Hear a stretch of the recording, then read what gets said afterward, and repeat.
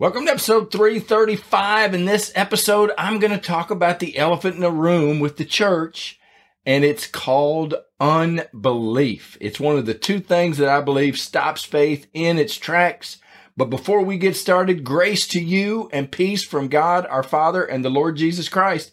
Well, if you remember, we started talking about faith way back when, and it's a huge subject, and it's 10 minutes, and it's tough to get it all packed in. But I just want to do these bite-sized episodes so that we can be thinking about something. We just don't overload our brains or our world with the Word of God, because some people just are not in the Word as much as I'm in the Word, and I'm okay with that. I think you ought to get in the Word. This is my soapbox moment, and allow the Word to get inside of you. That's why I'm here. I'm here to just help encourage, empower, and inspire you to get into the Word of God. One of the reasons that I'm talking about faith in Luke 18:8, when Jesus was talking about the end times, which I think we're real close. We're at the end of the end. So I don't know if that's 5 years from now, 5 minutes from now, 50 years from now. I don't know, but it's been going on for thousands of years, and we're coming to an end. I think we're one day closer today from Jesus' return than we were yesterday. That's the only date that I'm going to set, is we're one day closer. I think there's a date out there. I have no idea. God hadn't told me what that date is. He said no man's going to know.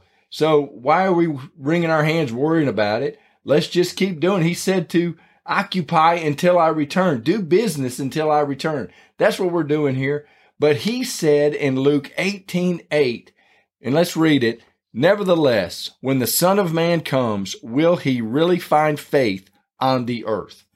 And that is a great question, and that's what's got me thinking, and that's what got me talking about faith. I want, when Jesus comes back, I want him to say, hey, Greg was walking in faith. He was doing the best he could. He took a couple steps, fell down a lot, but he was at least trying. And it says, the just shall live by faith. We've gone over those things. This is something that stops faith. Unbelief will stop it in its tracks. And if you don't believe it, we've got scripture to prove it. Let's go to Matthew 13:58. Now he did not do many mighty works there because of their unbelief. Now this was God, and this was in his own hometown, that he could not do many mighty works because of their unbelief. And we're going to see in Mark, it's the same story, the same time period. He comes at it from a different angle, but I want to stay in Matthew 17:20. So Jesus said to them, because of your unbelief, for assuredly I say to you, if you have faith as a mustard seed, you shall say to this mountain, move from here to there, and it will move, and nothing will be impossible for you. And that reminded me of Philippians 4:13. That's a very popular scripture. You see that a lot on t-shirts. You see that on walls in houses. I can do all things through Christ who strengthens me. So you see that correlation? If you have faith, nothing will be impossible for you. And Jesus, and Paul was saying in Philippians 4:13, for I can do all things in Christ who strengthens me. And the two of them are mutually inclusive. I don't know if that's a word. When we think about the vine, Jesus said that apart from me, you can do nothing. Jesus called himself the vine, and we're the branches. So we've got to picture these things. We got to see how all this works together, but unbelief stops faith. You can do all things with faith, but if you have unbelief, and that's why I call it the elephant in the room. Nobody talks about that. I hear very few people in the body of Christ talking about unbelief. In fact, the disciples, they asked Jesus, they didn't say get rid of our unbelief. They said we need more faith. Everybody thinks you need more faith. Jesus said if you have a mustard seed of faith, you can say to that mountain, be removed, and it's got to happen. So it's not faith. Everybody has the measure. We've all been given that measure, but it's the unbelief that we've got to deal with. It's one of the two limiting things. In fact, the name of my podcast, No Doubt, No Fear, Only Believe. The no doubt is unbelief. And we talked about fear in the previous episode, but let's go into Mark. This is the same time period that we just talked about in Matthew, but in Mark 6:5-6, now he could do no mighty work there except that he lay his hands on a few sick people and healed them. And he marveled because of their unbelief. Then he went about the villages in a circuit teaching. And I want to stop there. When I read this, I was reminded that there's only 2 times when Jesus, or God, when he was here on earth, that he marveled. And he marveled at the centurion. Remember when the centurion said, Jesus, don't come to my house. Just say the word and it'll happen. And Jesus stopped. In fact, let's read it. It's in Matthew 8:10. When Jesus heard it, he marveled and said to those who followed, assuredly, I say to you, I have not found such great faith, not even in Israel. So Jesus marveled at this man's great faith. And he marveled at this great unbelief, that all these miracles were happening all in all these other cities. Well, when he comes back to his hometown, he couldn't do it. It didn't say he wouldn't do it. I want you to see words have power. And when it says he couldn't do, that just tells me that unbelief stops the power of God. And I believe that is a huge deal in the church today. I believe that is what's stopping the power of God from moving in the church. And I think that's why one of the biggest reasons and why I'm here is the apathy, is that the apostasy, the falling away, the people that they just throw their hands up and they quit following Jesus, is because we're not expecting anything. It says signs and wonders will follow them that believe. If you're not believing for signs and wonders, guess what? Signs and wonders aren't going to follow you. They're going to follow them that believe. And we need to be here. We need to be here believing, and we've got to get out the unbelief. You can't have belief and unbelief at the same time. It's like a coin. It's heads or tails.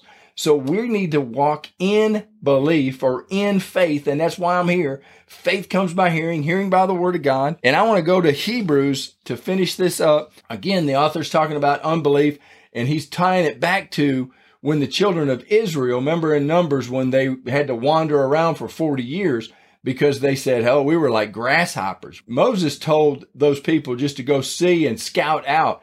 He didn't tell them to see if we can conquer, because God is the one that was going to have that victory. But these people got this all twisted up. They fell into unbelief.